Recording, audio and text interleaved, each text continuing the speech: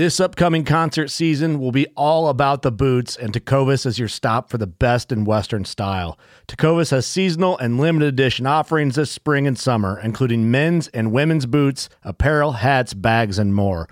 All Tecovas boots are made by hand in a time-honored tradition with timeless styles that are always on trend. And Tecovas has first wear comfort with little to no break-in period. It's hard to find this level of comfort paired with this level of style.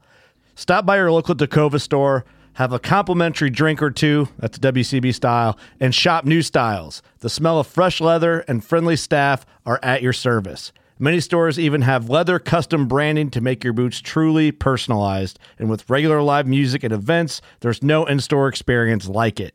If you can't make it into a store, just visit tecovas.com. That's TECOVAS.com.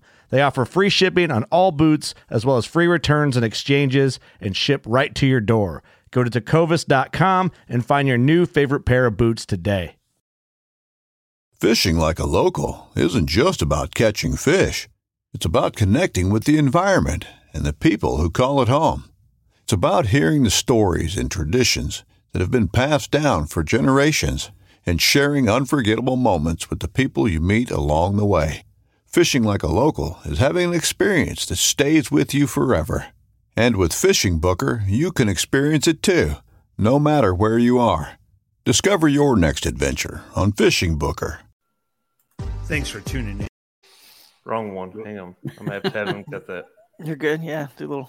Yak Gadget, made in America, based outside of Nashville, Tennessee. Yak Gadget offers all kinds of storage accessories, quick mount motor mounts, anchor systems, track mounted accessories, even paddles. Go to yakgadget.com and get your kayak decked out for your next trip out on the water. The 153 Bait Company, based in Troy, Ohio, make everything from plastics to custom painted hard baits. Hook 'em hard and hook 'em often. All of our baits are made to order, and all of our hard baits are hand painted to order. So go to the153anglers.com to place your order today.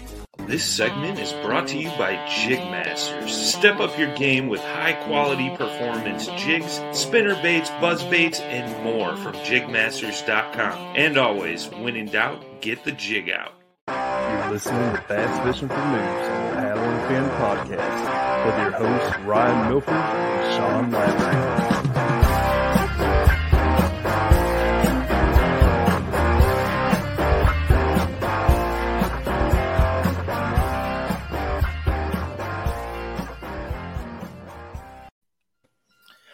Welcome back to Bass Fishing for Noobs on the Paddle and Fin podcast. I'm your host, Ryan. Got the co-host in here, Sean. How's it going, Sean? Hey, what's up, guys? I'm doing very good, sir. How are you?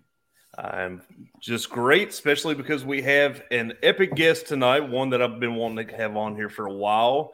And he's been on Paddle and Fin before. He hasn't been on Bass Fishing for Noobs yet. He runs his own podcast called Hooked on Wild Waters. We have Mr. Drew Gregory.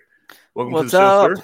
What's up, guys? Cheers to all my Paddle and Fin viewers, listeners, hosts like you guys. You guys do a great job. So cheers to everybody out there watching the show. And, man, we're looking to have a good time tonight.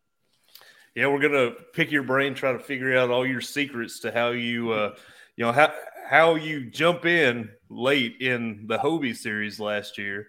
I think you only fished the 3 events that you needed to get your AOI points up. And then come in to the TOC and end up taking Angler of the Year for Hobie and winning that Hobie kayak. Did you keep it? I had to ask. Did you keep that? Cool story about that. So, yeah, it was really cool. First of all, I mean, Hobie does a great job. I don't know how much. I think I won some cash, that kayak, a bunch of stuff was loaded on it. I mean, it was probably like $12,000 or $13,000 worth of stuff for the AOI package alone. And then that at the TOC, the Tournament of Champions, for the noobs listening that don't know, this is the championship event for the Hobie Bass Open Series. And dude, one day maybe I can get together with you guys and do a podcast on explaining to everybody the 3 national trails and regionals and local, how it all sort of ties in, how you can get involved. But anyway, Hobie Bass Open Series does a good job. And at the Tournament of Champions, the championship, when I win the Angler of the Year title, I was sitting at a table with the only 2 other anglers. It was like COVID, so it was socially distanced. and you just randomly just sit down with whoever. And I sat down with Jackson Orr and Jim Orr. Okay. Jackson is a young gun, up and comer. I mean, not even up and coming. He already is here in the sport. Dad is an incredible angler as well, and just two great guys in our sport. And the moment I sat down after winning that award, Jim, Jackson's dad said, "Hey man, will you sell that to us? If you're not going to be in it," because I'm with Crescent Kayaks, and I guess they thought I'm going to sell it, but I actually was considering keeping it because Crescent doesn't make any, pedal drives. Yes. And so we love all the companies at Crescent Kayaks. We love everybody. We don't really have a beef with anybody. We're just all, just cool with everybody, we just love the sport. And we have especially no issues, of course, with anybody that makes pedal drives, because that's not really what we're in. So I was like, hey, I could just keep this and use it for Hobie tournaments. But, I talked to the wife and she was like, yeah, but you're not going to use it that much really. And you could probably get it. And, this was a really custom color. It had all that stuff on it and they were wanting to buy it. So I said, all right. I said, I'll sell it to them.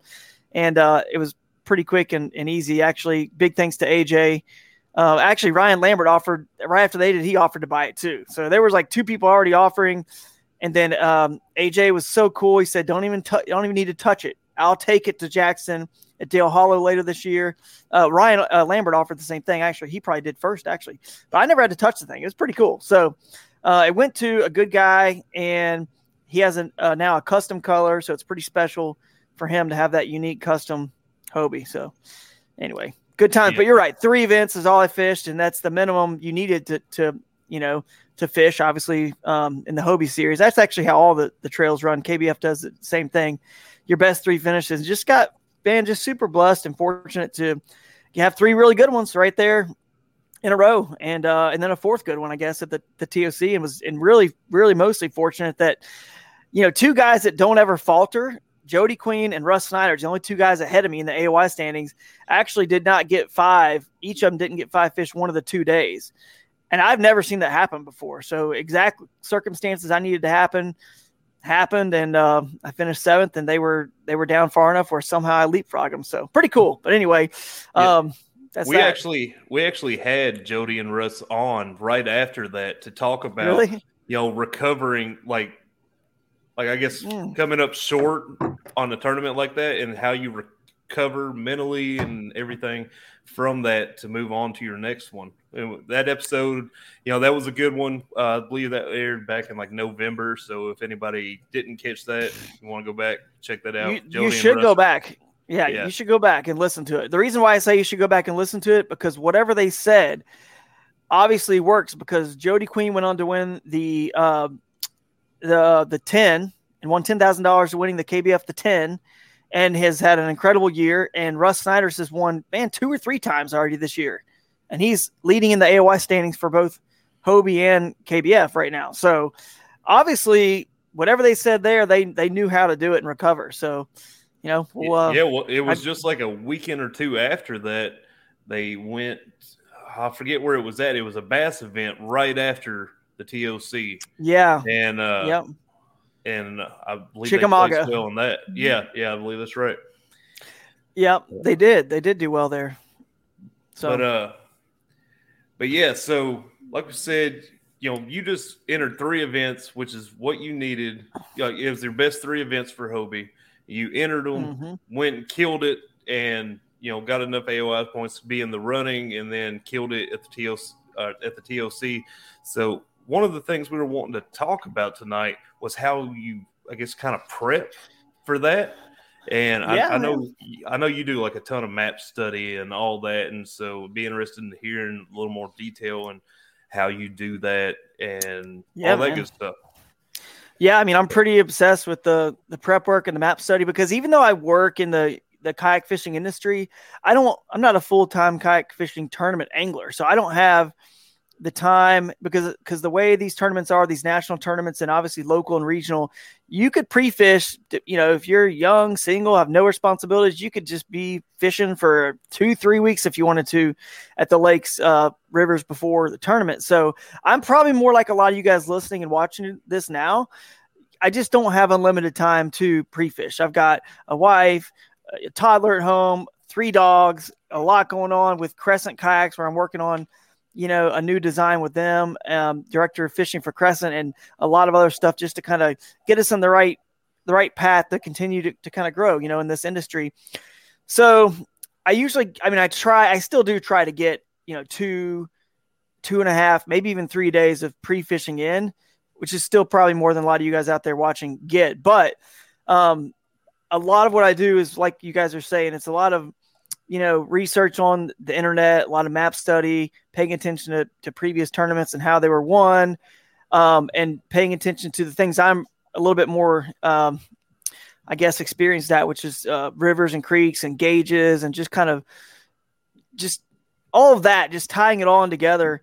So I guess I'm trying to figure out where to start on all of this. I mean, I guess we can start with, how I do map study. And by the way, Sean and I were talking offline there before we started.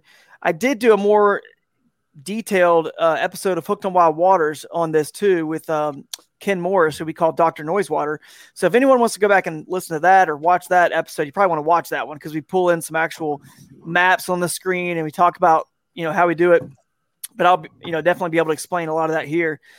So first of all, the first thing I'll tell everybody is, you need to download Google Earth Pro. If it's a desktop app, it's not like you just go on, Google Maps. And that's fine for when you're, just on your phone somewhere and have time to kill at the doctor's office and you're waiting just to do that. But you definitely need to have a system on your maps to be able to drop pins. People call them waypoints in the bass boat world. Drop a waypoint, drop a pin on locations that you are interested in, hopefully seeing in person when you finally do get to that body of water. You need to have a system for that. Now, Google, if you sign in, you have an account, you obviously can, through Google Maps online, you can use that tool, or you can use the Google Earth Pro desktop tool. And I use the Google Earth Pro. I use them both, actually. But what I do is I go into Google Earth Pro, I look at the lake, and basically you need to read your rules and understand your boundaries, of course. And then you just want to it's fun to me. I love it. I go and I just look at all the boundaries. I go as far up the rivers and creeks as I can. I can tell that's probably still, got some water and it's fishable. And I go all around the lake and just start dropping things that look interesting to me. Then the next thing you do is you actually, you can do some other sort of different research. You could look at YouTube videos. You can find any on those lakes and just articles, anything like that, just to kind of read about like that. But then after give it like a week or two and then go back to your map and do the whole thing again. Because what you'll find is as you go around that, let's call it a circle for lack of, even though a lake's not going to be a true circle, but you're going to go you always want to go in a direction. You know what I mean? Like when you're going around the lake, once you start at one marina or dock or boat ramp, wherever you're going to start, continue that one direction all the way around. Do it again, because you'll be surprised when you go around the lake one time like that and you drop pins. When you go around the second time, because if you think about it, guys, if you start and you see like a big chunk of lily pads and you first start going and you're like, ooh, that looks pretty cool. Lily pads. Bass love lily pads. But then next thing you know, you keep going around the whole lake and then the whole lake is full of lily pads. So you got all these pins and it's like lily pads weren't as unique as you thought they were when you were first starting. So maybe because you're kind of looking for, bass, like they're like humans in the sense that, big bass. Let me preface that big bass, because we're after big ones, right? So big bass are sort of like, think about like the rich and powerful, maybe like anybody on the planet that's rich and powerful. You don't see them living on the bottom of a valley and somewhere kind of like blah. They're like on the beautiful point on the ocean, on the water, big house, whatever. They got a great view. They're on the cliffside. I mean, you just don't see it. So the big bass have the same, obviously money is sort of gets us those things here, but they have more of like just power to push out the other little bass and claim that like this is my area. Just what's the word I'm looking for in the animal kingdom when it's survival, not survival of the fittest maybe, but it's like sort alpha. Of like that.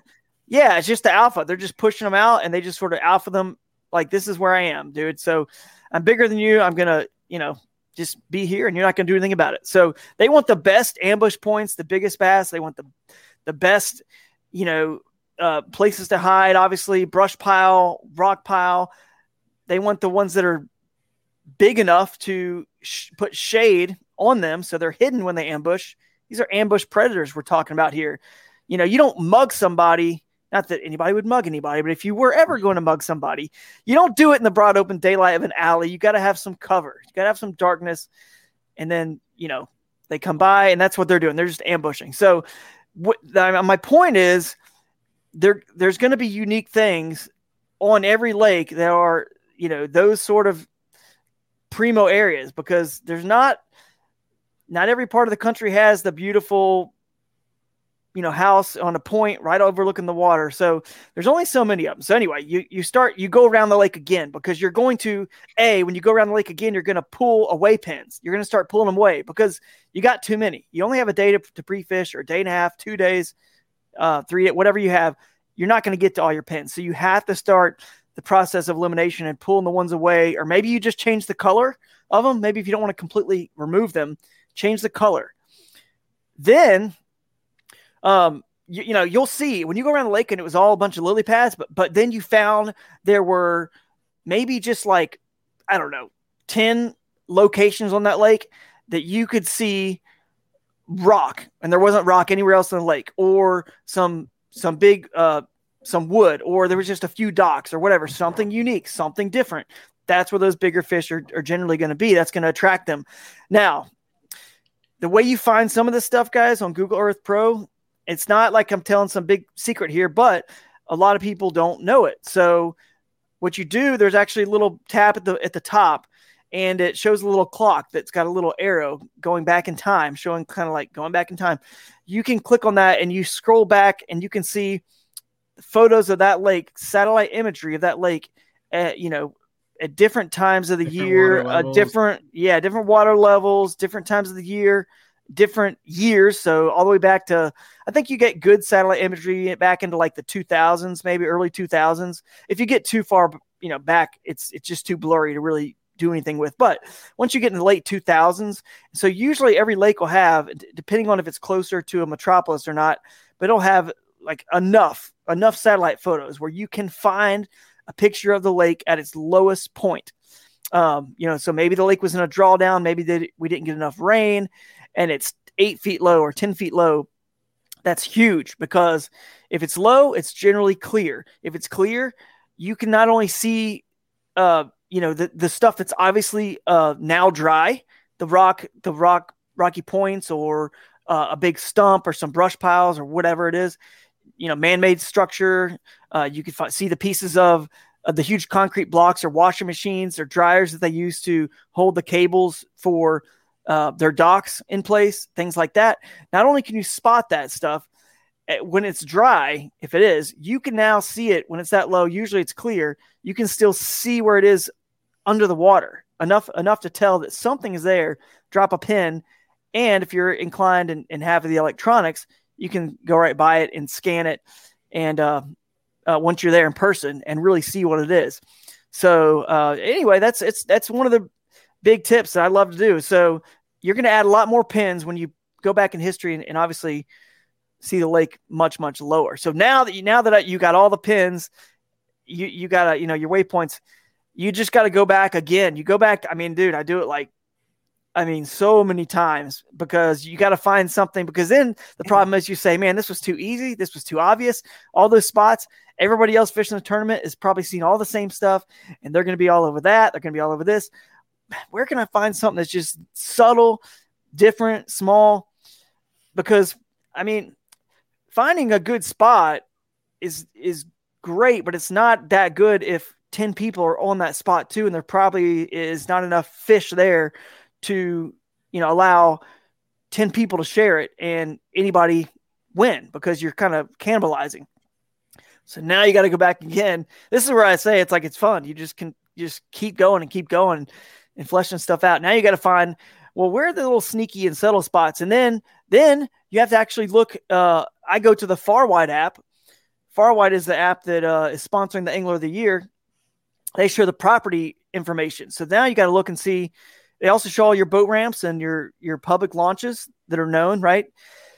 But it also shows you the property data for the launches that aren't really, quote, normal, like boat ramps and launches. So a bridge, places like that, may be legal to launch from because it's public. Again, you got to look at the property, who owns it. But a bridge, you've got some public right away there at bridges. But now that you got your pins, you got to start developing a system and a plan and stick to it for the days of pre-fishing, right? Interrupt me at any time too, guys. I can sit here and kind of like ramble and talk. So if you have questions, just go for it. The Far Wide app was something that I wasn't familiar with before, but now that after listening to your episode on Hooked on Wild Waters, that I was something I've gone back and played with now, and there really is a lot of great information in there that you can't really get other places easily. Yeah, it is. But so you got go ahead, Ryan. Yeah. I was just gonna say one thing. By the way, I'm loving this because I just started messing with the Google Earth Pro, I guess you can call it app or whatever you want to. Sure. But I just started messing with that and doing this, and definitely go back and listen to Drew's episode on Hooked on Wild Waters where he goes in more detail about this kind of stuff. But something else, if you're like me and visual aids help you learn a little more, Fish the Moment also has a video that you could watch for reference in this.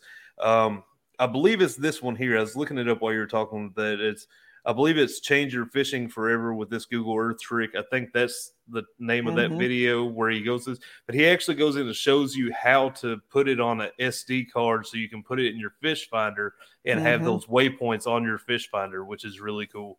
So check that out too. Yeah, sorry, absolutely. You're good. You can actually, man, it's like you come on this and you just like, you just give up. You kind of have to give up the stuff, man. Like, you know what I mean? So you can actually, I can't walk you through like verbally how to do it, but you can actually take the .kml files, which he explains all that for the fish finder, the SD card on that video. Edwin Evers is one of the first ones that did the Google Earth Pro video as well. If you ever go watch Edwin Evers, he does a part 1 and part 2 on this on his YouTube. And he was kind of like I feel now sometimes, how I feel sometimes on my podcast. I'm just like, I can't believe I'm sharing all this. Like, man, Help like Noobs out, Drew. Dude, out. This is one of those sports that literally by you just listening right now, you can get that much better. This isn't baseball or golf where it takes so many repetitions. Now you need them obviously, but you can't just tell someone to shoot a basketball better. Oh, just do this, just move your arm this way, do that. And they're going to go out there and improve like just exponentially that much better. But fishing, just by knowledge alone with what we're saying here, you can increase your productivity on the water a ton without repetitions. But obviously you still need those. But anyway, so it's just weird because this is a sport where it's hard to like talk about this stuff sometimes, give it up when maybe it took us so long to learn it. And now the social media age is like, anyway, but you can take those files, export them, and get them on your phone, on Google Maps on your phone as well. So when you're out there, if you got your phone, if you don't have a fish finder, if you just want to use your phone, you can basically, you got your little blue dot, right, sitting there and showing where you are, and the map is there, and you can see you can't see the brush pile or the rock or whatever you'd marked under the water because you found it on Google Earth Pro back from a 2014 photo when the foot was 10 foot down. But you can see your pin and you can see that house in the distance. If you can see the house in the distance, you can see it on the map, right? Even though the water's not drawn down, you can still see the map. You can see where your blue dot is. All you have to do is make a cast. Once you get the right position, if you make a cast at the house and your bait's going across your waypoint, you're going to find that piece of structure. Or if you have a fish finder, you can obviously just side scan it or whatever you got to do, like down scan it. But if you don't have a fish finder, that's a little trick on how you can still hit a target that's offshore that nobody else, is really hitting, except for those guys that probably have already found that and have fish finders. But you get the idea. You don't have to have even the fish finder to like actually hit the offshore structure and targets necessarily. But anyway, the Far Wide app, I guess that's where we were talking about that. And one thing I like to do with that also is it's not foolproof because it's not exact, but usually you can click on the blue line of a river or creek going up from a lake or, whatever. You can click on it and it'll tell you the name of the creek and it'll tell you how long it is, how many miles it is. The only tricky part on that is sometimes if it goes across the border of a state, it'll only tell how many miles it is until it hit that border. Then you got to click on it again on the other side of the state line. It'll tell you that. The other thing that's tricky is it might tell you how long that creek is, but then you got to kind of like zoom out and look and say, but okay, if that creek is, let's say it's only 20 miles long, which is not really enough to be a fishable creek. Really, 20 miles isn't enough drainage, right?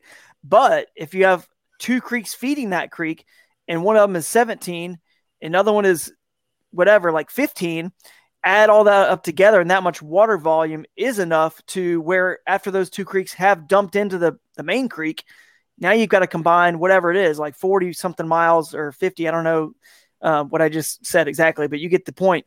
Now you've got a fishable amount of water. So you can kind of help determine how big the creeks are a little bit more than just seeing how wide they are based on your, view from the satellite imagery. And that'll help you see like, okay, is this creek really worth it? Checking out, is it not?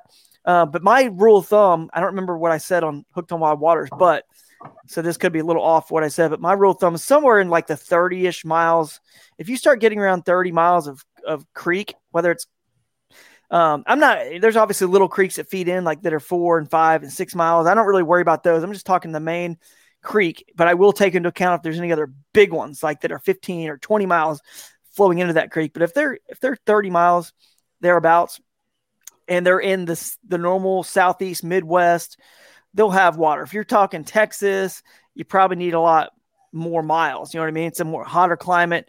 It kind of varies, but you get the idea. So the cool thing about Far Wide is you can, if you ever notice on Google Maps, Google Earth Pro, they're amazing. But one thing they stink at is keeping, it's hard to find a creek or river name when you're scrolling up around the creeks and the rivers. It's like, you got to like get to a certain level of, close or away, zoom. Yeah.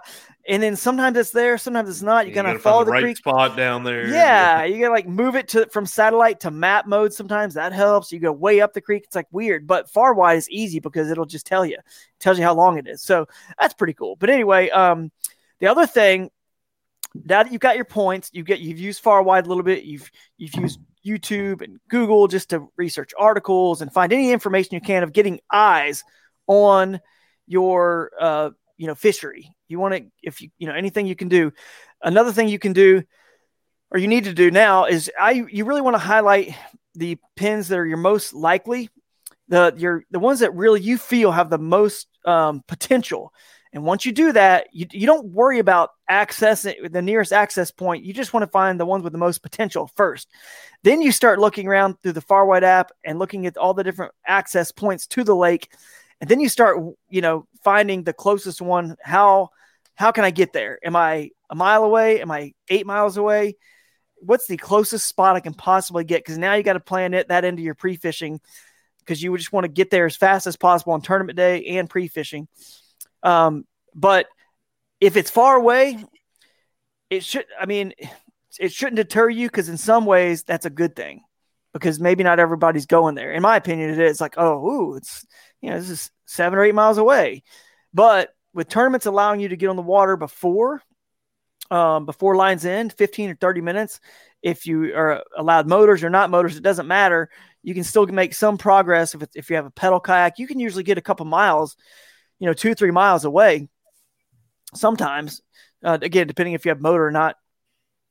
And that's if something is like 6 miles away or whatever, if you've gotten 3 miles and lines in hasn't even started yet, then it may be worth giving a shot, especially in pre-fishing. Obviously, if you found fish there, because I would rather be somewhere by myself, honestly, than that's, hey, my podcast is Hooked on Wild Waters, right? And that's kind of what I'm known for, is the river bass and stuff and Hooked on Wild Waters. So I want to, honestly, I strive for that. It's like one of my main goals. I've never actually said this on a podcast, not even mine, really. I think people know it, but like my main goal is to never see a person find a spot that nobody else has found. I did it on Eufaula I got 7th on BASS Eufaula. I never saw another kayak angler the whole time.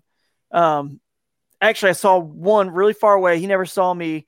But I found, so this kind of ties into that conversation. I found a couple places I could put in on Lake Eufaula that were not accessible by anyone who had a bigger kayak. So this is a win or advantage for a lot of the new guys listening to the show. You may not have a big Native Titan or a new canoe, some big thing, or a Hobie, PA with, pro angler with pedals that weighs 100 and something pounds, or any of these boats that with motors, like a solo skiff at Crescent. We make the solo skiff. It's big, it's heavy. A lot of new guys actually just get into a paddle kayak. It might be 10 foot long. I use the Crescent Ultralight. It's 10 foot, 49 pounds. It's just a throw and go, back of the truck, boom, boom, boom, in and out.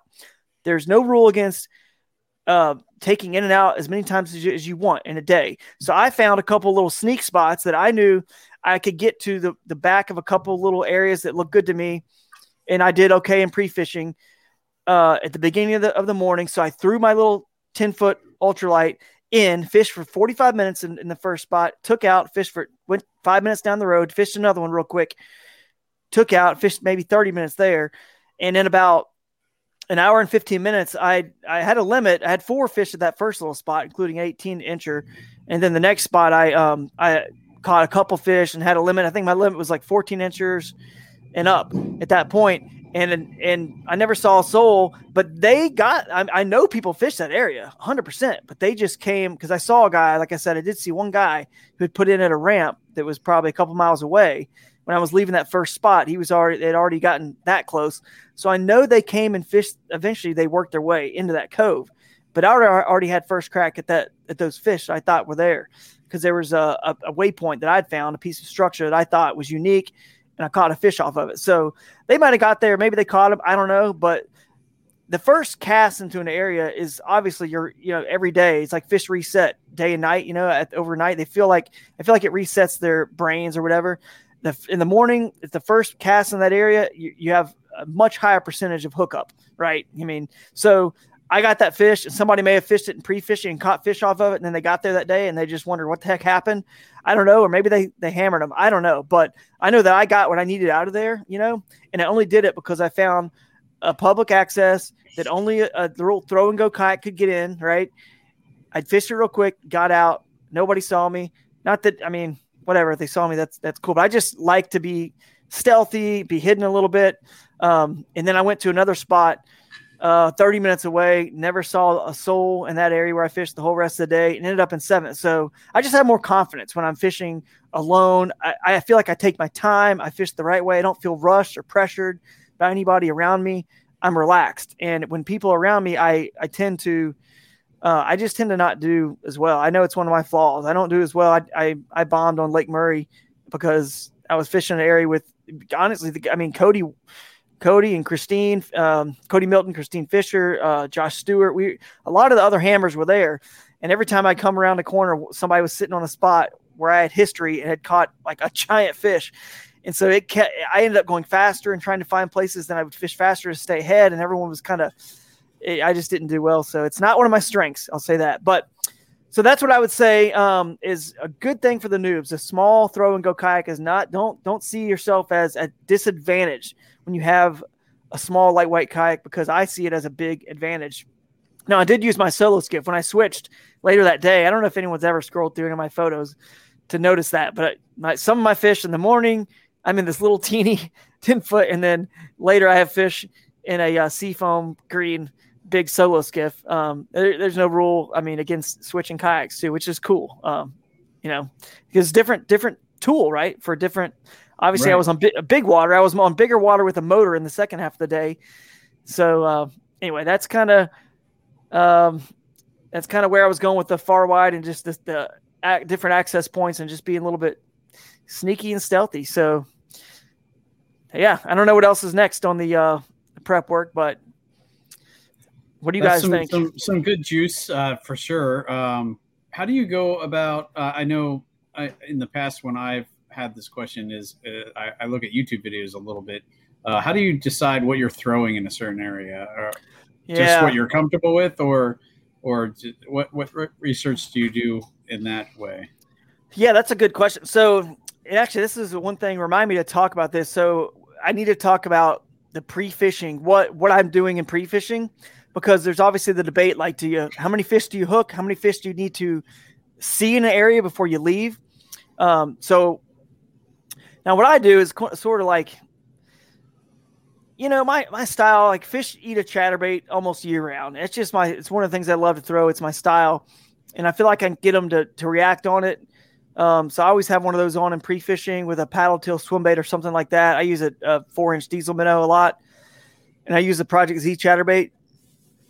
But if there's too much grass, like in Eufaula, a swim jig will come through a little bit better, or like a floating worm or a frog and something like that. There's vegetation, but I like to use a lot of search baits. If it's warmer, a buzz bait, a whopper plopper. If there's no grass, if there is grass, a buzz bait comes through a little bit better. Spinner bait comes through grass really well.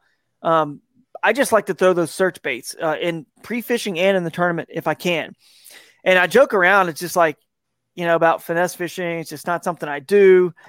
I've never even thrown a wacky rig. I don't even I've never thrown one. And everyone's like shocked. And I just I keep waiting until I can not catch them. One day, if I can find some body water somewhere happens where I can't catch them the way I want to catch them on a buzz bait, a spinner bait, or chatterbait, a swim bait, when that happens, I'll tie on a wacky rig. I will do it. I promise. I keep telling her I'll do it one of these days, and it never happens. It never happens. Now, I'm not saying could I have done better? Maybe if to me, like throwing a soft plastic jerk bait, like a Z-Man Streaks or the new darters they make is really good. It's just or a floating worm or something like that. A Cinco, that regular rigged normal. They're going to bite that, right? So I have thrown some of that stuff, especially the Z-Man Streaks. So this new darters is really good. I always have one tied up because it's a good follow-up bait. If you miss something on a chatterbait or a spinnerbait or a buzzbait, you throw it right back in there, twitch it like it's dying. I don't think bass, and let me preface this, especially bass that I'm finding, because as we've talked about, I'm trying to find fish that are unpressured, that nobody else is touching. When you find those fish, sometimes I hate giving this away because it makes it seem like what I do is easy, but sometimes it doesn't even matter what you throw. I could put hooks on a stick and probably catch those fish because they're so unpressured and uneducated. They'll eat almost anything, but it's not easy to find them. It sounds easy right here. We're talking about it. Everyone listen to this. You're pumped up. You're like, oh, I'm going to go find those fish. I wish every place that was took me so long to get to had just incredible population of amazing fish. It's just it's not true, but it certainly is what I look for. But here's what's crazy. And I'll wrap up on your question here in a second. I'll tie it all in, but here's what's crazy. The offshore guys are doing the same thing that I'm trying to do up shallow and up, in places that are hard to get to. They're looking for the same dumb, uneducated fish that are living out in the middle that have never really seen many lures. They've never seen a deep diving crankbait out in 20 foot, or they've never seen a football jig out there, or whatever you want to throw at them. Right. It's just a little subtle something that's holding a ton of fish. And there's no doubt about it. Groups of fish out offshore, they are way bigger than what I'm doing shallow. And you may need that in tournaments that, are, especially if you ever watch Bassmaster or Major League Fishing, the Elite Series guys, any of those guys, the offshore fish tend to hold up over a multi-day tournament, the 3-4 day events. So the shallow water stuff, to me, it gets a little scary. It gets a little scary because if somebody else shows up there and this was a skinny, maybe it was a creek or a backwater that you kind of found, little swampy backwater, shallow area, it's scary because there's not the same numbers. You know what I mean? You just got shallow water.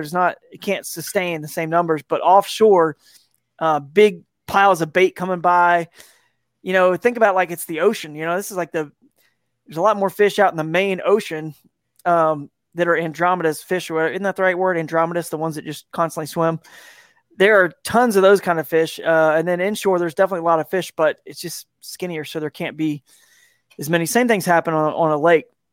So The lures, it's just sort of experience, what works better in grass, what works better. But one thing I tell you about it is I try to move, and this ties back into my pre-fishing style, how you want to approach your several days, because you need to build yourself a game plan. If you've got some areas that are on the east side of the lake and you got 4 or 5 of your main pins, you try to hit as many as you can, if not get to all of them in one day. And you're like, man, that's crazy. Like trying to get there. And I say that because, you want to see what the water looks like. You want to see if there's current, if you're into moving water. You want to see, because sometimes if it's a kind of a river or a creek and it's really not much current flowing in there, it's not saying that the fish won't be there, but they're not quite as positioned. They're not quite as aggressive as they would be if there was, some current. So if you go to multiple creeks or rivers on this side of the lake, then you can at least assess, okay, yeah, I like this. And there's more current, and you're probably going to get more bites there too. But anyway, you at least get in, you get to fish them, like jump into a place for a couple hours. Obviously the moment you get bit by something big, you can go. I mean, as long as, I don't know, if it was just one big bite, maybe I'd stick around to see if there's more of a population. But honestly, if you get one big bite, there's a population. That bass isn't like the only bass there. So you can probably leave right then. And you're going to be tempted to stay and keep fishing because it's fun. Who doesn't want to keep catching fish? And, Right. people are always like, oh, I had 89 inches in practice, or I had 95 inches in practice. And I'm like, dude, I never know how many inches I have because I don't ever really catch that many, like in one spot. Or if I do catch that many, it's because I went to like 4 or 5 different places, happen to catch one big fish at each place, which is unlikely. And in one day, but I'm not trying to catch 5 fish and see how many inches I have in an area, because you can do the math. If you catch one that's, 20 inches, if you catch 4 more like that, you got 100 inches. So, and if you catch anything else that's in that realm of a 20-inch fish, that's what you need to win. So you don't need to keep fishing and potentially kind of sore mouth your fish. Again, I know they reset, but the odds of you catching the same fish and it being, on the same lure and all that, you just want to, limit the amount of exposure they see to your baits and your kayak, because you got to think, if it's a skinny water situation, especially, how many other people are pre-fishing that area and potentially, cluing the fish in it as well. So you want to just get out of there. Plus, you don't want, if you catch a good fish, you sure as heck don't want to be seen there. Especially if you start to have a reputation. If you're, a Russ Snyder's or Cody Milton or Matthew Scotch or Guillermo or whoever, or Christine Fisher, you kind of don't want to be there long, because people are going to assume, and it's one reason I don't like to be, like seen either, even though it's not true. If you see me, it doesn't mean that's a good area. It's just because I don't know, but people are going to assume it is. And maybe I get in there and it is good.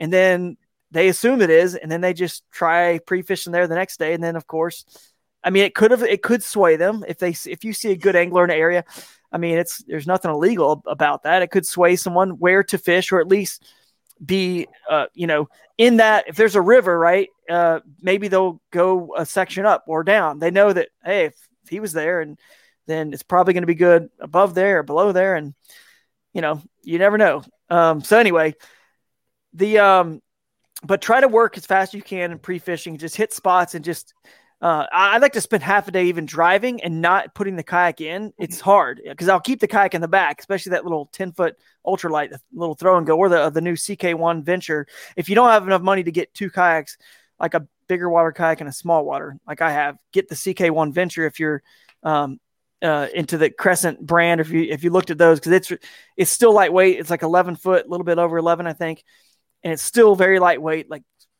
50 something pounds, maybe 60. I think just around 60. So it's super lightweight. You can still throw and go real quick, and you could put a motor on it if you needed to. I'm sure. So, but anyway, move in and out of areas quickly, and drive around without putting in. Smart thing to do. If you looked at all those places and you got visual eyes on them, you drove somehow, you spent half a day and you just looked at them all, I promise you will. Now, the same way we talked about doing the map and that circle all the way around the map, you've seen them all.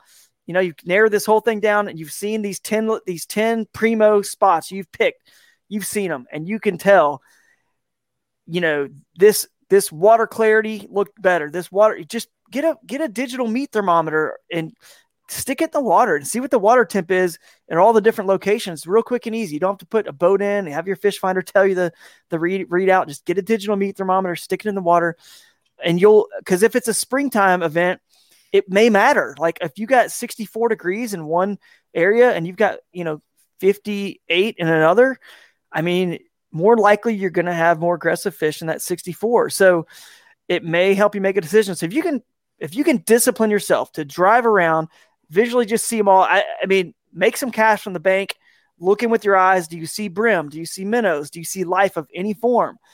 If you like stained water, did you find any places that were stained to fish with the baits that you like to throw in stained water, like a spinnerbait or a chatterbait? If you like clear water, which one was clear? And now you really can, like, the next day, now you're like on it. Which ones are you really going to like put in the kayak? I'm going to run to X, Y, and Z. You try to hit 3 or 4. And then, boom, you put in. And my general rule is I'll be there for a couple hours, max. So 2 things are going to happen. One, you put in, you catch enough fish. Or what I like to do, it sounds crazy, but I mean, I definitely like to catch some. But if I see a big fish, if I'm lucky enough and I see a big fish coming after it in enough time, I pull it away from them, and then I'm like gone. Or if I. The place I caught the 18-inch fish on Eufaula, I never actually caught a big fish in that area, even though I caught big fish in a lot of the areas. One decent fish, 18 to 20-incher in like 4 or 5 different places. But all I caught pre-fishing, was like one good one. I never caught multiple at any spot, which had me confused on where to go. But the place I started at, I never caught one good fish. But I only went there because I saw a good fish roll my bait and miss it, and I was happy about it.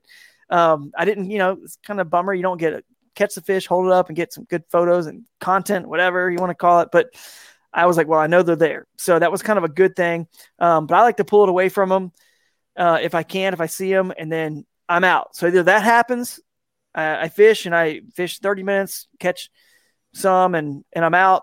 Or I keep fishing maybe 2 hours. I'm going to go, hour and a half or 2 hours. I'll give it that long, see if I can just get a bite. If it's an area I really thought was going to be good. And then I'm gone. I'm just like, I'm going somewhere else. But if I haven't gotten bit yet, or if I'm catching small ones, I'll stick around just to see, like, okay, I've caught 3 or 4 small ones, but this is good for a limit. And at that point in time, I'm thinking to myself, if I don't find anything else, I can come here and catch a limit. But then I still want to see, feel like I'm not damaging my odds or chances if I catch a bunch of small ones. So I'll keep catching them, see if I can find where a big one is in that area. Then I'm gone. So that's kind of my rule. A couple hours, or if I catch them right away or have any reason to be like, all right, this is money, I'm gone. That's only going to help me find more areas, because I tell you right now, you can never have too many locations, too many spots, because because things will change. Your lake levels will drop, or your rivers will get rain and it'll stain them. We've had several tournaments this year where we had weather come in right before the tournament. Pre-fishing was nullified. Pickwick on KBF, I tied with my buddy who does the podcast with me, Ken, and ended up getting second by tiebreaker to him. He won, but all the pre-fishing we did was pointless because all the rivers and creeks just got flooded. So you could never have too many places, because I needed to go to a spot more on the lake in that event. And had I not moved so much pre-fishing and found multiple areas, I would have just committed, to a certain spot, or just said, oh, I'm good. I'm just going to hang out and only fish half a day. No, just keep going, keep finding more, because you could show up if you got a skinny water spot in the morning, and dang it, if there's not 4 other people that found it and you're the 5th. And now it's like, ew, you're all looking at each other like, I mean, what are we going to do? Like, no one's probably going to win this from here. So you either got to go to another spot or just try to, fish in a crowd. So keep moving. Pre-fishing is so important to find multiple places. Plus, you're going to have tournaments there, in those areas and those lakes again. So the more spots you find, because I promise you, you never made it in pre-fishing to all of your pins, all your waypoints. You never got to all of them. You just went to the ones you thought were most likely. But maybe the one that had the most fish was one that you never even got to. So if you can cover all those pre-fishing in a tournament, then you can put them in the bank, right? You know what's there, and then you can, the next time you fish that area, you can or that lake, you can actually cover a few more and then go back and revisit maybe a couple of your better ones. So never hurts to have too many. Trust me on that. So yeah. One thing I wanted to say off of something you were saying, like basically where you said, you throw the stuff that you're comfortable throwing. And yeah, I love that because I'm kind of the same way. I've got a couple techniques, like slow moving techniques, dragging the bottom, whatnot. I got a couple faster moving techniques that I feel comfortable with, and especially for a noob, I feel like that's good advice. Of course, you don't just want to throw one thing all the time. You want to have a couple different things to change it up. And, they might not always want something dragged on the bottom, might not always want something moving real fast. But like my buddies say, like, oh, throw a shaky head. I can throw a Ned rig. I don't see why I need to throw a shaky head when I know I can catch fish on a Ned rig. So like I love that. Like, go with what you're comfortable with. No, that's a really good point, and that's actually something it's been on my mind a lot, because you hear a term in fishing, and this is actually good for the noob show here, because you guys probably get overwhelmed a lot because there are so many techniques out there, and there's so many more than there ever used to be. Remember, when I was a kid, there was a Carolina rig, a Texas rig, crankbaits, spinnerbaits, and buzzbaits, and topwater plugs, and that was it. There was no other way to catch fish. That was it. I really don't. There was jigs. Sorry, I missed jigs. I don't think I said jigs.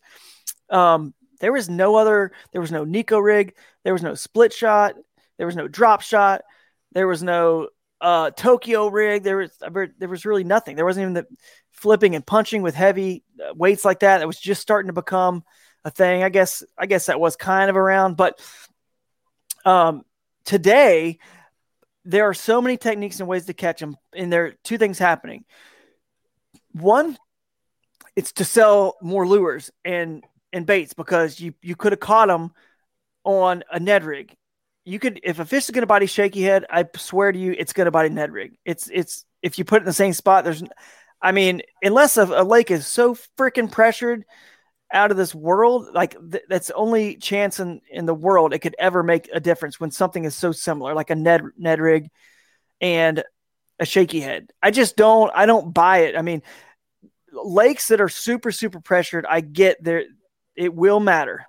Your line size and using fluorocarbon and something that's super invisible, and maybe, that wacky rig will come into play, skipped under a dock because they've seen other stuff. I get that. But here's to kind of get back to what you're saying. Here's what I've been thinking about.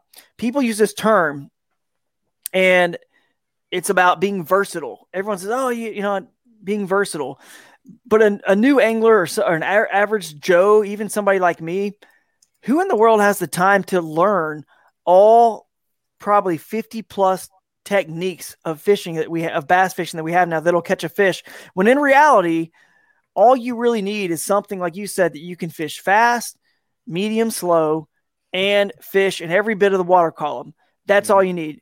If you can think about it, the same fish that would have hit your Ned rig, or you said shaky head. Which one were you, Ned or shaky? I like the Ned rig. Okay, Ned. So the same fish that would have bit your Ned rig, I promise you, if you have a properly rigged TRD crawls on there from Z-Man, a little crawl, or a jig with that crawl on the back, a small like power finesse jig, something small, or a shaky head, or a tube, anything natural, if you know how to present it, you throw it down there in the same spot, the fish would most likely have bit any of that stuff. I mean, most likely. I just don't see. So you just needed a tactic that you're comfortable with, that you can fit. It would have been a drop shot, right? It would have been a drop shot with a little minnow imitation. It would have bit a wacky rig if it sank all the way down that far. If you're patient enough, let's say you're catching a fish in 8 foot of water, it would have bit a lot. You just need to. You don't need to be versatile, guys. You don't need to freak out. You got to learn every technique in the bass fishing world. No, you need a technique that can get you deep. You feel comfortable catching fish deep.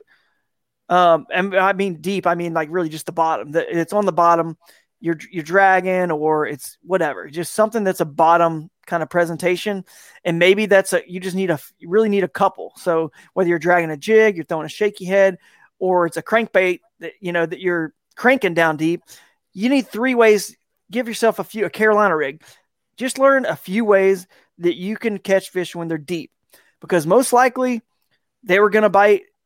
They're going to bite a multitude. It's more about just getting the lure properly rigged so it looks natural, the right color. I'm not saying you can just throw anything down there. You got to know how to present it. But once you learn and master technique, that you're going to be able to catch fish on the bottom, then you don't need to learn 5 other ones that are accomplishing the same thing, because you understand that one, the field, and you don't have time. You don't have time to learn it. When I first learned to punch, I went to the headwaters of the Wasissa River in Florida, full of lily pads everywhere, full of bass. I mean, you got to go to a private lake or somewhere like that is just loaded. There weren't big ones there. I've never caught a big one at the headwaters. For whatever reason, there's big ones aren't there, but there are numbers of fish there. So go to a private lake or pond, learn. For flipping a 1 1/4 ounce, with a 7-11 heavy action rod and 60-pound braid, like I said, 1 to 2 ounce tungsten weight, flipping it in the matted vegetation, flipping in there, follow your line down, and then flipping to another one, keep going. Thump. I caught 40 fish that day, and I'd never caught a fish doing that before then. And then what was cool about that, I know exactly the feel. I know the kind of stuff, when, where. I caught enough fish to where I know how it feels to catch a fish on that technique. So now I can go. See, the problem is if you go try to do it on a public body of water, you've never caught a fish on a drop shot before. Well, or flipping, let's use that. You've never done that before. Man, that's tough. You're just going to go to the St. Johns River and all day long you don't know where to begin. Dude, go somewhere where it's going to be so easy. The fish are so dumb. Learn the feeling, understand the way to fish that bait. If you need to, learn a tactic that gets you through thick vegetation, which if you live anywhere where there is thick vegetation, that's a good technique to learn. Go somewhere like that, then learn it. So being versatile to me is not about learning every freaking technique, but that's the way it's being talked about in fishing, because they want you to buy more lures. They want you to think that you have to have this to win because someone won a tournament on this technique, but they probably could have used 10 other techniques to get to those exact same fish and caught them. It was more about finding the fish, the offshore pile of fish that were hungry, unpressured, the skinny water fish. Like I like to do backwaters fish that were unpressured, and they probably would have hit a number of baits. So that's what I feel like being versatile is just making sure, like I said, I'll repeat it. You can catch fish in every water column with, fast, medium, and slow presentations. And honestly, you can almost throw the slow out because you really can catch fish pretty much all year round on fast and medium stuff. Even in the winter, you can, if you're cranking something medium slow rolling spinnerbaits, to me, it's not dragging a jig, a 10-minute cast or 5-minute cast. It's just getting it down deep and covering a lot of water. Like with a crankbait or a spinnerbait, if you take a clock, it's throwing it at noon, throwing it at 1:30, throwing over here, just keep covering water, getting it down deep and running it by those fish that, they're sitting there lethargic. You're running it by them at medium speed and they just munch it. But anyway, you get the point. That's being versatile, not learning every one of these and every knot and all this stuff. Like, dude, because then you're a jack of all trades and you're a master of nothing. You almost don't know when do I use a drop shot, or when do I use a Nico rig, or when do I use a split shot rig? You don't know because we're not pros. We don't have enough time on the water to really figure that out. So that's where I feel like we're going a little bit the wrong way.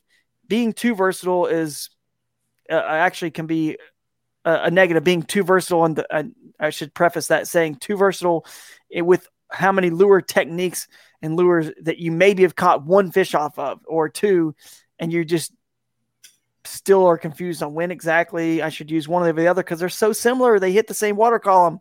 They go the same speed. So, yeah. When I first started bass fishing for noobs, I did a lot of episodes that were like technique specific. and people breaking down how they do specific techniques. And like every week after talking to somebody, like, oh, a fluke, or oh, a weightless Cinco or wacky rig, I'd go out and buy that so I could try it. And now I have a ton of stuff that just sits on a shelf because I'm like never used it or used it for a little bit and like, it didn't really work for me. And when I actually feel like I started doing decent, catching fish is when I started actually spending time with techniques, learning these techniques that I feel comfortable with, building that confidence with them. Yeah. And so now I pretty much always have an underspin with a Kitech swim bait on there, a Ned rig, a jig, a crankbait, and usually a whopper plopper. I ain't thrown top water a whole lot here last year or so, but I usually got one with me. But, I like it, man. You got to keep it simple. And then you've caught a lot of fish. I know you have, because those are the 5 you just mentioned. You've caught a lot of fish on those baits you just mentioned. So you wouldn't have had them out. That wouldn't be your mainstay, So that tells me you've caught a lot on them, which means you've got confidence in them. Everything you just said, dude, a jig can hit every water column there is. I mean, a swim jig or just a flipping jig, getting to cover and structure. Top water you had covered. You had, everything was, covered. The swim bait can be worked at different water columns and speeds. That's one of the most versatile baits out there. You can run it fast, slow. You can, depending on how long you want to wait for it to sink, you can run it at the bottom or towards the top. You can really run it like a top water if you really wanted to. You can, dude. And it catches fish. That's actually what I call. I think before the show we were talking about it. People that listen to the show, they know all about it already. I've talked about it several times. But my PB I caught in December, I caught it on a shameless plug, Jig Masters underspin. Yeah. And I had a Kitech on it, and I was letting it float down, and the bottom was really trashy. Every time I let it touch the bottom, I just come up with leaves and all kinds of nasty trash on it. So I'd let it sink almost to the bottom and then just slow reel it right over the top. And that's how I got it. Nice, man. You're right. You can fish that bait deep, shallow, whatever. And the same thing goes for, my favorite bait's probably the chatterbait. People know I throw a lot of chatterbaits, but they make them in, 1 1/4 ounce. They make them in, as light as 3/8 ounce, or even I guess the smaller ones are even lighter than that. The micros, but the micros and the mini and the micro. So they're like 1/4, and then I guess the micro is even smaller. But the point is, you can use, it's like an 1/8. And it's just so teeny. I don't really throw that one too much, but I throw that Project Z chatterbait with like a 4-inch diesel minnow. Go buy yourself the 3/8 or 1/2 ounce. Project Z chatterbait in breaking brim, and put a green pumpkin 4-inch diesel minnow on the back, Texas rig it on the back. Don't just come out right where the little slit on the bottom begins. So it's got a little slit on the bottom. I have them laying around right here. Probably could grab one, but cut out, come out right then and then go back up through it. So it's just nice. It almost hides more of the hook. It doesn't matter. Whatever you want to put on there, the Kitech, it doesn't matter. Just match the bait with, whether it's a swim jig or chatterbait, just match the plastic obviously to the color of the bait. And if you feel like they're feeding on brim, which, dude, here's a little tip for everyone. Bass are always feeding on brim. They're everywhere. They love them. Crappie, brim, they love to feed on them. Obviously some lakes have big shad populations. So that's when those shad colors come in handy sometimes too, depending on where you're fishing in the lake. But anyway, they're always on brim. Brim are always around wood, rocks that are in rivers and creeks. And anyway, that's why I like to use that color. It looks like a brim pattern, but you can get every weight, and you can get, you do have to go up in your rod action, like a little bit longer, maybe 7/6 medium heavy, or even a heavy sometimes if it's that you're using that 1 1/4 ounce jackhammer. But the Project Z, they make it an ounce. But my point is, it covers almost every water column, just like you're saying with the swim bait, a swim jig. You can buy them in all different weights. You don't need as much stuff as people think. And I don't care if I'm missing some fish that only would have hit a wacky rig or under a dock or a shaky head, and it takes forever to catch them, but I could have caught them and I moved. I don't really care about those fish. I want to only find fish that are aggressively feeding. I don't have to like coax them into feeding. No, I want a fish that's aggressively feeding. I can fish fast, let other people take their time and work that hole and shake that bait forever. And maybe they catch one, maybe they don't. But I've hit 10 holes, 10 other locations that are, lay downs in the lake or grass patches or points, looking for aggressive fish. And I feel like over time that will give me a slight advantage. You know what I mean? I'm going to miss some fish. I do admit I will pass up fish other people will catch behind me, potentially on, some slower moving stuff. Cause maybe I didn't get my fast moving bait close enough to that bass to cause them to react on it. But it's just a numbers game. That's just my strategy. So anyway, but yeah. What else we got? Anything else? I'm trying to think of anything else. I know there's one thing I definitely wanted to bug you about, but I was going to wait till the end. Well, I mean, I feel like we could go on for hours talking about this. We usually try to keep it around an hour. We're a little over an hour now. So, I feel like anything we get into, we're just going to keep going and going. We're going to end up making like 3 or 4 episodes out of this. I could, man. I definitely could. What do you got? Well, yeah. So, first of all, make sure if you want more in depth on this, go check out Drew's Hooked on Wild Waters episode, because it's on YouTube, especially because they actually go into the map study and stuff and show you what the exact buttons he's talking about on Google Earth and on FarWide. So definitely check that out. Drew, I was going to ask you about your upcoming, hopefully eventually, Crescent Kayak. Yeah, man. I told my wife, I was like, I'm talking to the guy who designed my Kusa HD tonight. I am so psyched. And I had told her for a while that I'm still waiting to buy my next kayak because I want to see what you're going to come out with. I almost bought the CK1, and but I'm like, I just want to wait a little bit. So I had to at least ask you what the timetable looks like for that. I know the last time you were on on Paddle and Fin, you said it potentially was coming at some point, but I just wanted to see if there's any update on that. Yeah, we COVID's kind of affected the whole industry. So supply chain, if you notice, if you try to, at one point you could hardly get wood at like Lowe's or Home Depot, and prices of gold, I think. Yeah, right? Exactly. So things are definitely slowed down a little bit on a few of the components and things. So some supply chain issues, a few other reasons that's going to be a little bit further behind than we were hoping, but it will be out this summer. So at some point this summer, maybe later in the summer, this summer, I don't know exactly, somewhere in there.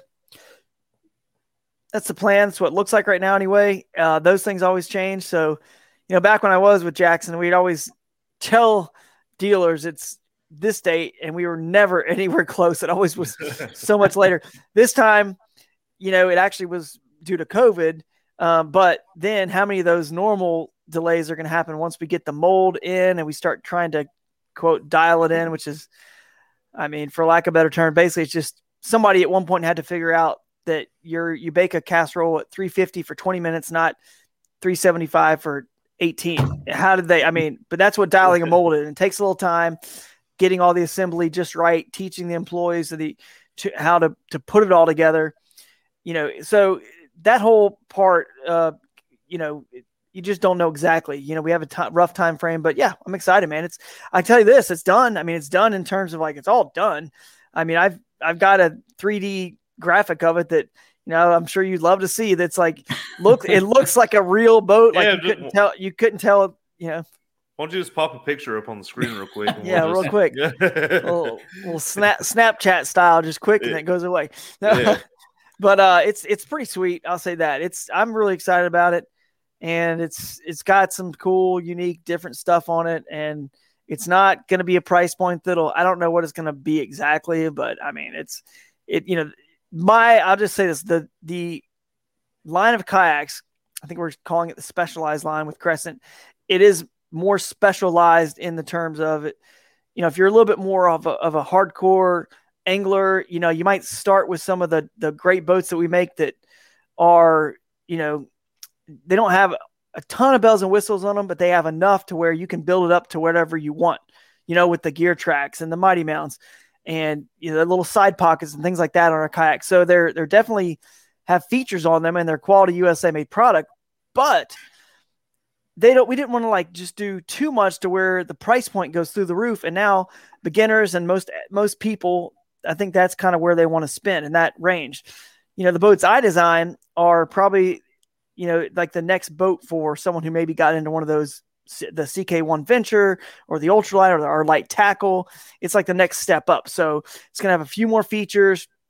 It's got more features and quote bells and whistles, but it's also not pigeonholing you and putting you in a box. Like you've got to do this or do that. It's not like it's a completely open layout where like a solo skiff is, or like a new canoe is a good example. They're very open to just kind of do whatever. Or even our, kayaks, all like the light tackle is pretty open. You build it, put whatever you want, where you want. But it's a nice balance. It still doesn't put you in a hole where you have to this has to go here or there. The only things that are like that on the kayak are things that you would only want in that location. It's kind of like in a vehicle. Okay. No one wants your GPS in the back seat where you can't see it, the screen. No one wants the radio. So no one wants a cup holder where you can't reach it. So it's got everyone's cup holder. There's always something right between the passenger seat and the driver's seat. There's somewhere in that zone. So if there's a feature like that everyone I know is going to use, I put it in a spot that it really couldn't have gone anywhere else. So it's pretty cool. There's a lot of cool integration and seamless integration with some other products. And so I'm excited about it, man. I can't wait. So hopefully it won't be too much longer. I've been chomping at the bit forever, man. I told I have a local paddle sports dealer who's a Crescent dealer. And I said, as soon as you know that your day, have one to check out, let me know. And so super psyched. Oh man, I almost guarantee you Brad Hicks is going to own one. He's been talking about this ever since you announced that you were going to design one. He's a big river guy, and I don't know. I think he has a fanboy crush on you, because you're such a river guy. So yeah, he's a good dude, man. Brad's a good dude.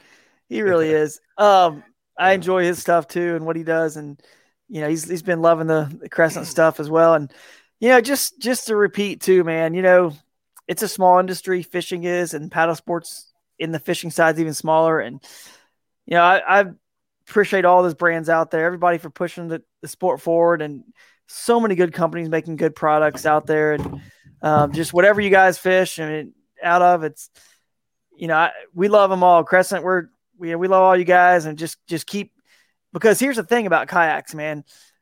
You use one for most people. I don't know. If I had to guess, you guys might have an opinion on this. Most people get a kayak and they might use it for a few years and then turn it over and get another one. It's not like that, you use a kayak for 10, 15 years, because technology changes and, they kind of get scraped up and kind of almost worn out a little bit, and comfortable features change. The seats get more comfortable, things like that. And the fishability and whatever. So you get my point. We just appreciate people getting into the sport, because, you might start off with a Pelican. You might start off with just an inexpensive kayak from Walmart or Dick's or Academy or whatever. And I know a lot of the independently owned shops, sometimes we kind of sneer at, not the biggest fans of those bigger box stores, but on the bright side, those people, I think if we can just get them into the sport, they're going to fall in love with it. And next thing you know, they're going to be looking for something that's a little bit more durable, a USA made quality product, more comfortable. We're going to get around to getting those guys into a nicer, Crescent or Wilderness Systems or Native or Jackson or New Canoe, whatever, Hobie, any brand, you name it. We're going to get into that stuff eventually. And then 3 years later, they might be into another brand, So just keep your options open, keep demoing different kayaks. And like you said, if you hear something cool on the horizon, you might have to hold off a little bit from time to time, but eventually you're going to find what works for you if you just keep paddling enough boats. And I always suggest to everyone, you're eventually, so let me say it like this. In the pro circuits of bass fishing world, they have a maximum horsepower maximum length and all that stuff, right?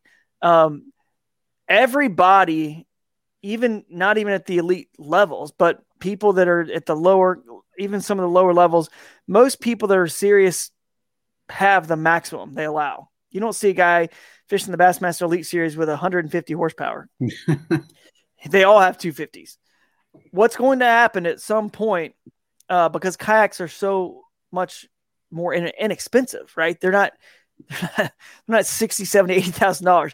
What will happen is if you are enjoying the sport of kayak fishing and you are a fan, most likely, and especially if you're a tournament angler, I'm probably giving stuff away that, again, if you're a serious tournament angler, you will be very wise to have a big water boat, one that can handle, either has pedals or motor, or can do both. A lot of people use a Torpedo or motor guide on their Hobies, or natives with pedals, or whatever they have that they pedal.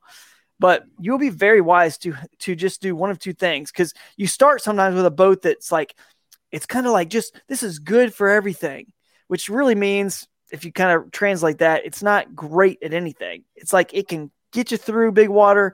You're not going to you're going to survive, but you wouldn't be as good as you would have been in a little bit maybe wider or longer boat or whatever, but just a little bit bigger water boat.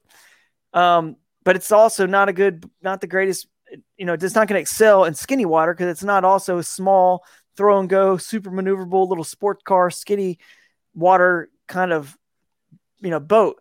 So what everyone probably will do, I see this as the future. I see this happening multiple times with me already, and other people starting to happen. You'll just get a good big water boat and a good small water boat. And that's kind of it. Maybe even some people have three, and you'll just use they're all just tools, right? Kind of like the lures and the rods, the reels. And you're going to pick the tool that fits that situation. And instead of having that one that sort of just but you might start with that one, you know what I mean? And then you sell it and you get one for, you buy two, or you keep that one and you end up getting one that fits the situation where that one's not the best at, So anyway, I think that's going to happen, because there's no doubt about it. I can do some better big water damage in the solo skiff than I can the CK1 Venture or the ultralight. So it's kind of nice to have that balance on either direction of the spectrum. So anyway. Yeah, there's no doubt about it that this sport is still young, and as it grows and more money gets involved and more sponsors get involved, I can definitely see that happening down the road. People showing up, Jody Queen or Drew Gregory or Russ Snyder showing up with a big truck pulling a toy hauler with 5 different kayaks in the back, Yeah, it's true, man. Right now, when someone, and I know a lot of people they just have like a bigger Hobie with a motor maybe on it for the events that allow it. And if you think about it, but they may never want to fish the kind of water that I also am trying to find. So it may not matter to them, but I'm thinking, well, X number of people in the field who have a boat that's like that, and that's the only boat they have. If I'm concerned about one of them getting to a spot that I've found that's a skinny water spot, I no longer have that concern. X number of people are already out of the mix, ever getting into some of the places I'm going to get. That only leaves maybe whatever, let's say half the field. And again, going back to my little strategy or my preference, what I try to do, just staying hidden. You shouldn't have said that. Yeah. You shouldn't have said that. I shouldn't have. Now they're going to mess with you. Now they're going to bring like a little light throw and go kayak with them just to throw you off. You're like, just to throw me off. You got to come out there where I'm at. Yeah, exactly. I shouldn't have. But anyway. Don't worry. None of the pros listen to our show. You're good. It's the Noob Show. That's actually one thing I did think about. I was like, you know what? I bet you I'm so concerned about saying all this, but how many of the guys that are really, you know what I mean, like at the top or fishies? You'd be surprised. Adam Reiser, he said one time that he listens to it while he's traveling and stuff. You can learn something from anybody. I listen to some of the Paddle and Fin shows. I've listened to some of y'all's. I think I look at the guests, and if I'm on a long road trip, I will too. But no doubt about it, man. I look and I say, sometimes the boat physically, the draft or the weight and the size of it I'm telling you, I've fished tournaments where my little teeny kayak, I've fit through gaps between logs in a creek or river or under. Yeah, no doubt about it. I've gone under stuff before that nobody, unless they're 165 pounds and in a little 10-foot kayak, could have ever. I mean, my seat's laid back, my life jacket smashed against the log as I'm going underneath it.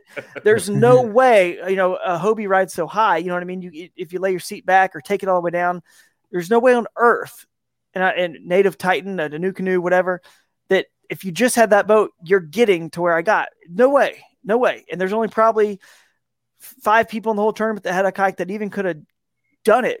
So that's the kind of stuff that I just enjoy doing. And like I said, because everyone's probably like, wow, that sounds cool, I want to do that now. And it's like, yeah, but it's not as great as it sounds, because I've got stories where I've worked my tail off pre-fishing and gone so far and wasted a whole half a day, if not more.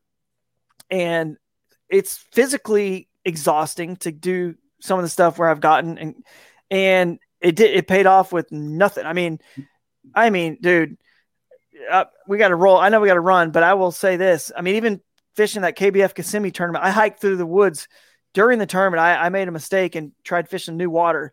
I'd fished a little bit further downstream in this creek, but I was trying to connect where I'd fished. So from that, and I had never gone from up to down, and it was covered with hyacinth. So I had to hike out of the woods like 5 miles with my kayak, and it was a swamp, not just woods. And I'm going over cypress knees. The whole thing's just cypress knees everywhere, and just brush that's so thick some places you couldn't even hardly get through it, let alone dragging a kayak. So it was not fun. And that's the kind of stuff that if I just got you all pumped up about that stuff, I'm going to try to deter you a little bit now and tell you the reality, because if you're getting up there in age, or you're maybe not as fit as you once were, you might want to say whoa a little bit before you try some of this stuff, because it's pretty dangerous and just physically taxing. And sometimes you can waste your entire day and you got nothing for it other than finding out where the fish weren't.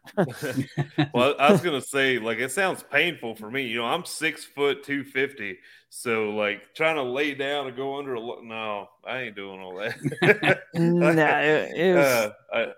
When you can go offshore, dude, you can go offshore and find the same unpressured fish. Yeah. It's just electronics, hit spot lock and sit there all day long and just cast it there and catch them. And I'm over there working my tail off, burning 5,000 calories, and just trying to. I mean, I probably need to burn the calories. But, I've always been a heavier set guy, and I've never been good at the limbo. So I'm just not for you, and not for you. Oh man, the one story I will finish on that was funny about that is I saw this little, like in this is for a tournament. It was the Claremont Chain of Lakes for KBF. I got second. Jody Queen won this last year, and there was a lake. And then there was just this swamp that went kind of off the lake. And then all the way to the back of that swamp, it was a big, like open, mini little, probably couple acre, 3 acre pond. So in theory, it's all connected because it's all just water. But the swamp is like shallow and just thick, and gators all in it. And could I get there with my kayak? Could I paddle through and actually get there? I don't know. But I found a way in pre-fishing to get to this open lake area. This guy had a house there. I just happened to stumble on him, and he said, yeah, you can put in here. But I had a big, heavy boat with a motor. I didn't have this throw-and-go boat. Dude was so nice. He was like, he had a Wilderness Systems tarpon. It was his son's. It was just a tarpon, like 120, like a 12-footer. It was lightweight. And I was like, do you mind if I borrow that? So he was like, yeah, no problem. So I took this thing out there, and I am just barely pushing my way through this muck. But in theory, right, it's all water that's connected. And he said it was an old pit that they dug out for like an old strip pit or whatever, and a quarry or something. And it was real deep. And I'm like, I can't even make it. I had to get out, and I'm like wading in like waist deep muck. And I'm just dragging this thing, and now I'm freaking out, just waiting to see gators everywhere because they're there. And if I see something moving, it's just sketchy because you're under the water and it's black and you can't see anything. It's just so sketchy. I start thinking about, as I get older now, I have family. I'm like, what am I doing, dude? Like, I'm out here gonna like risk life and limb, but I know that nobody else is doing this. I know that. And then I get out there and I fished the whole thing, and it took me like all day to get out there. I fished around it in, 45 minutes. Nothing. The guy told me stories. Oh yeah, we've been out there, caught 10-pound bass and all this stuff. And nothing. I mean, nothing, no sign of life. It sucked. And then I go back and I'm just stinky, miserable, exhausted, and you just don't know though. You don't know. You don't know. Yeah. Oh, I had to. I actually filmed the whole thing. I never posted. I filmed the whole thing, and I was joking around with I think Craig Dye was back with Wilderness Systems and Tim Perkins and people, and I was like shouting out to them. I was like, man, you can't believe you're seeing me in a wildy boat and all this stuff, just messing with them. I never posted the video, but it was just, you just don't know till you go. I have so many stories where I've wasted a whole day or half a day and nothing, just got nothing. But it was like, there's this little voice inside of me I could not let go of. What if I get there and it's just this motherlode jackpot honey hole, and I couldn't get out of my head where I just had to go, man. I even paddled up a flooded, and Pickwick it flooded. I paddled up a flooded, I mean, like in the fields, in the woods. I'm paddling in woods and fields, farmers' fields. I am paddling up to some spot where I can see there were some old oxbows that may be connected now because the water got so high. I mean, one of the dumbest things I feel like I've ever done. It wasn't that dangerous, actually, even though it's super high volume of water. If you got to know what you're doing for sure. But once you get up actually into the woods, it's actually a lot calmer because it's flooded out and dispersed into the woods. It's not like narrow in a channel. Dude, it was exhausting. It took me half a day. Oxbows, I got into them. The water was so flooded. It was murky in the oxbows too. So the same red clay was all in there. Instead of it being like, oh, you just go in there and it's clear, like I was hoping. Nothing. And anyway, you guys get the idea. It's you win some, you lose some doing. I was going to say, but style.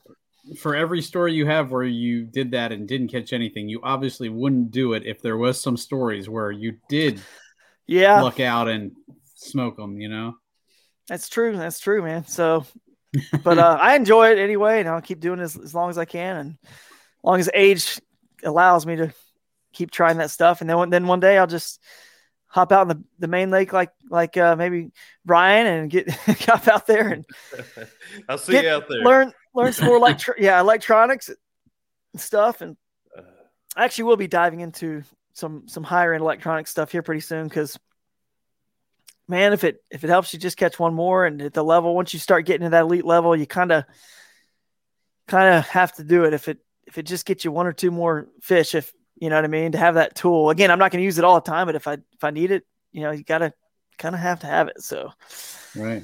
Anyway, this has been fun, guys. It's been a good time and enjoyed talking with you. Thanks so much for coming on. Do you want to shout out? First of all, let people know where they can find you, and then also shout out any sponsors or anything you want to. Your podcast. Yeah. We've talked about it, but yeah, check me out. I'm just Drew Gregory Fishing on pretty much everything. YouTube now. I've changed everything over to just Drew Gregory Fishing. Instagram. Give me a follow. Give us a review and rating if you listen to our podcast. We appreciate that. Just like I know Paddle and Finn probably does. I don't do as many as you guys. Ken and I get on. We hop on every couple weeks or something. I really need to do more, but yeah, that's kind of where to find me on YouTube and Instagram. I'm best, honestly, guys, on Instagram, and that's kind of where I'm best. I guess I'm on Twitter too, but it's all kind of goes from Instagram to those other platforms. So love to interact with you guys. If you have any questions or comments, shoot me a DM.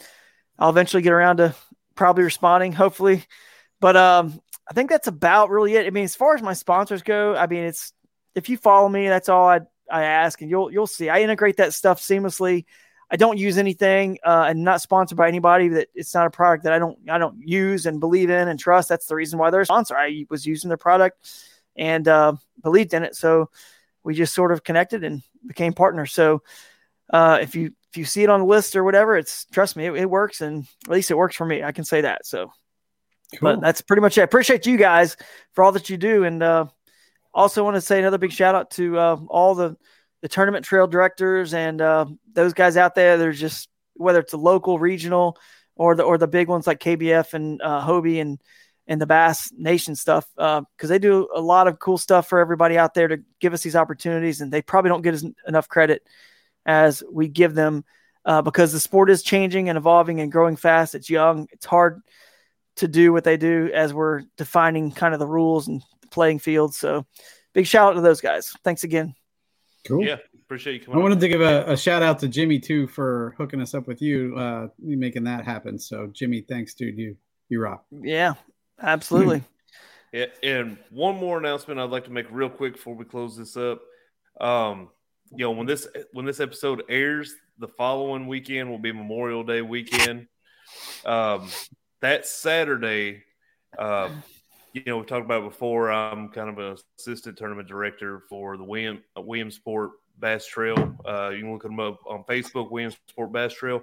We're holding like a non-points event that Saturday. I believe it's going to be 6 to 12 best 3 fish. So if you're in the local area and you want to come out that Saturday morning, you got the weekend off, come on out there. Things like $20 buy-in, $10 optional big bass. So yeah, come on out. It'll be fun. Yeah. Hey, speaking of which, the Paddle and Fin Trail's really good trail. I mean, you guys are doing it right. I've noticed, man, like really are doing it right. So, if you keep that up, then trust me, the numbers will continue to climb for sure. People are noticing. So good job on that. They're starting to go up a little bit. I think everybody was a little sketchy at first, but Brian and Susie and all them, they've been doing a good job with it. And, they've gotten nothing but compliments about it. And I think this last one, the numbers went on up quite a bit, and hopefully they'll keep climbing. And yeah, for sure. Good. Hey, and before I forget too, you guys should follow along the next 2 big tournaments. Obviously, the next tournament for me that a lot of people are going to be at is the Bass Nation Kayak Series Championship, which is held in conjunction with the Bassmaster Classic. I know people will still probably fishing a KBF before then, and Hobie maybe on Sam Rayburn, but the next one I'll be at is that tournament in Texas. That is one just to follow along with, because the reason why I think that's cool is because that's going to be something pretty big for the sport of kayak fishing, to be on that Bassmaster Classic stage. And I'm actually writing columns for Bassmaster.com. Not sure if you guys know that or seen them, but whatever. I've been writing some. I have 2 up already. You guys go check it out on Bassmaster.com. On the column section, you can find them right now if you scroll down, or you can search, maybe even just search my name on Bassmaster.com and you can find them. But right now, the one that's up is Learning to Share Water with Bass Boats. Part 1 and 2 is up. Part 2 is up as well. And it just talks about kayaks and bass boats in the worlds. How are we going to, are we going to clash? Or are we going too far in their lane? Is this going to be, or can we learn to, live in existence in our own lanes properly to, you know what I mean? Where we're not like kind of button heads, where they kind of see us as just little, mosquitoes always just kind of in our way. I hate these kayakers. Instead, they see us in a positive light. So that's a cool article. And I have another one coming out eventually about how this championship event will be go down in history potentially as important, if not more, than the original winner of the Bassmaster Classic or even this year's Classic champ. Obviously not monetarily, like money wise. Classic champ wins like $300,000. The winner of this event is probably going to win 25 or somewhere around there. But in terms of historical significance, I promise you, in 15, 20, 30 years, we already have more people fishing out of kayaks, right? So you can extrapolate on that. Like, so the more people that are doing a sport, there's more clicks, more view, more eyeballs.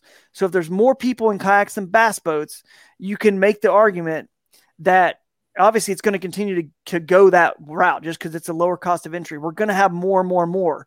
So you can make the argument that this is a super, super important trophy someone's about to hold on the Classic stage on June 11th after our championship. So that's the next big event. You guys follow along with that. Cheer us on.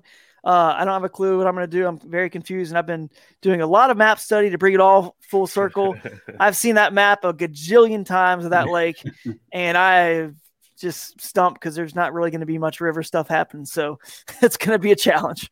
So anyway, thanks again, guys. Good luck out there, Drew. Yeah, appreciate thanks again, Drew, for everything you do for the sport. I mean, you're truly an ambassador. So thanks again for taking the time to come on and chat with us. And yeah, everybody, just this has been the Paddle and Fin podcast, the Best Fishing for Noobs segment, where we bring you the techniques, the tricks, and the tips to help you rip more lips. Thanks, guys. Later, y'all. Thanks for tuning in to another killer episode on Paddle and Fin. Don't forget to go check out our website at paddle, the letter N, and fin.com. Don't forget to check out the YouTube channel at Paddle and Fin. If you got a question, comment, want to hear from a future guest on a future episode, feel free to email us at paddle, the letter N, and fin@gmail.com. Don't forget to follow us on social media at Paddle and Fin on Facebook and Instagram. Shout out to our show supporters, Angler. The Angler button and app just makes for a better time on the water and creates a virtual logbook for every fishing outing out on the water. Shout out to Rocktown Adventures, located in northern Illinois, for all your kayaking, camping, and hiking needs. Shout out to Jig Masters Jigs. When in doubt, get the jig out. Go to jigmasters.com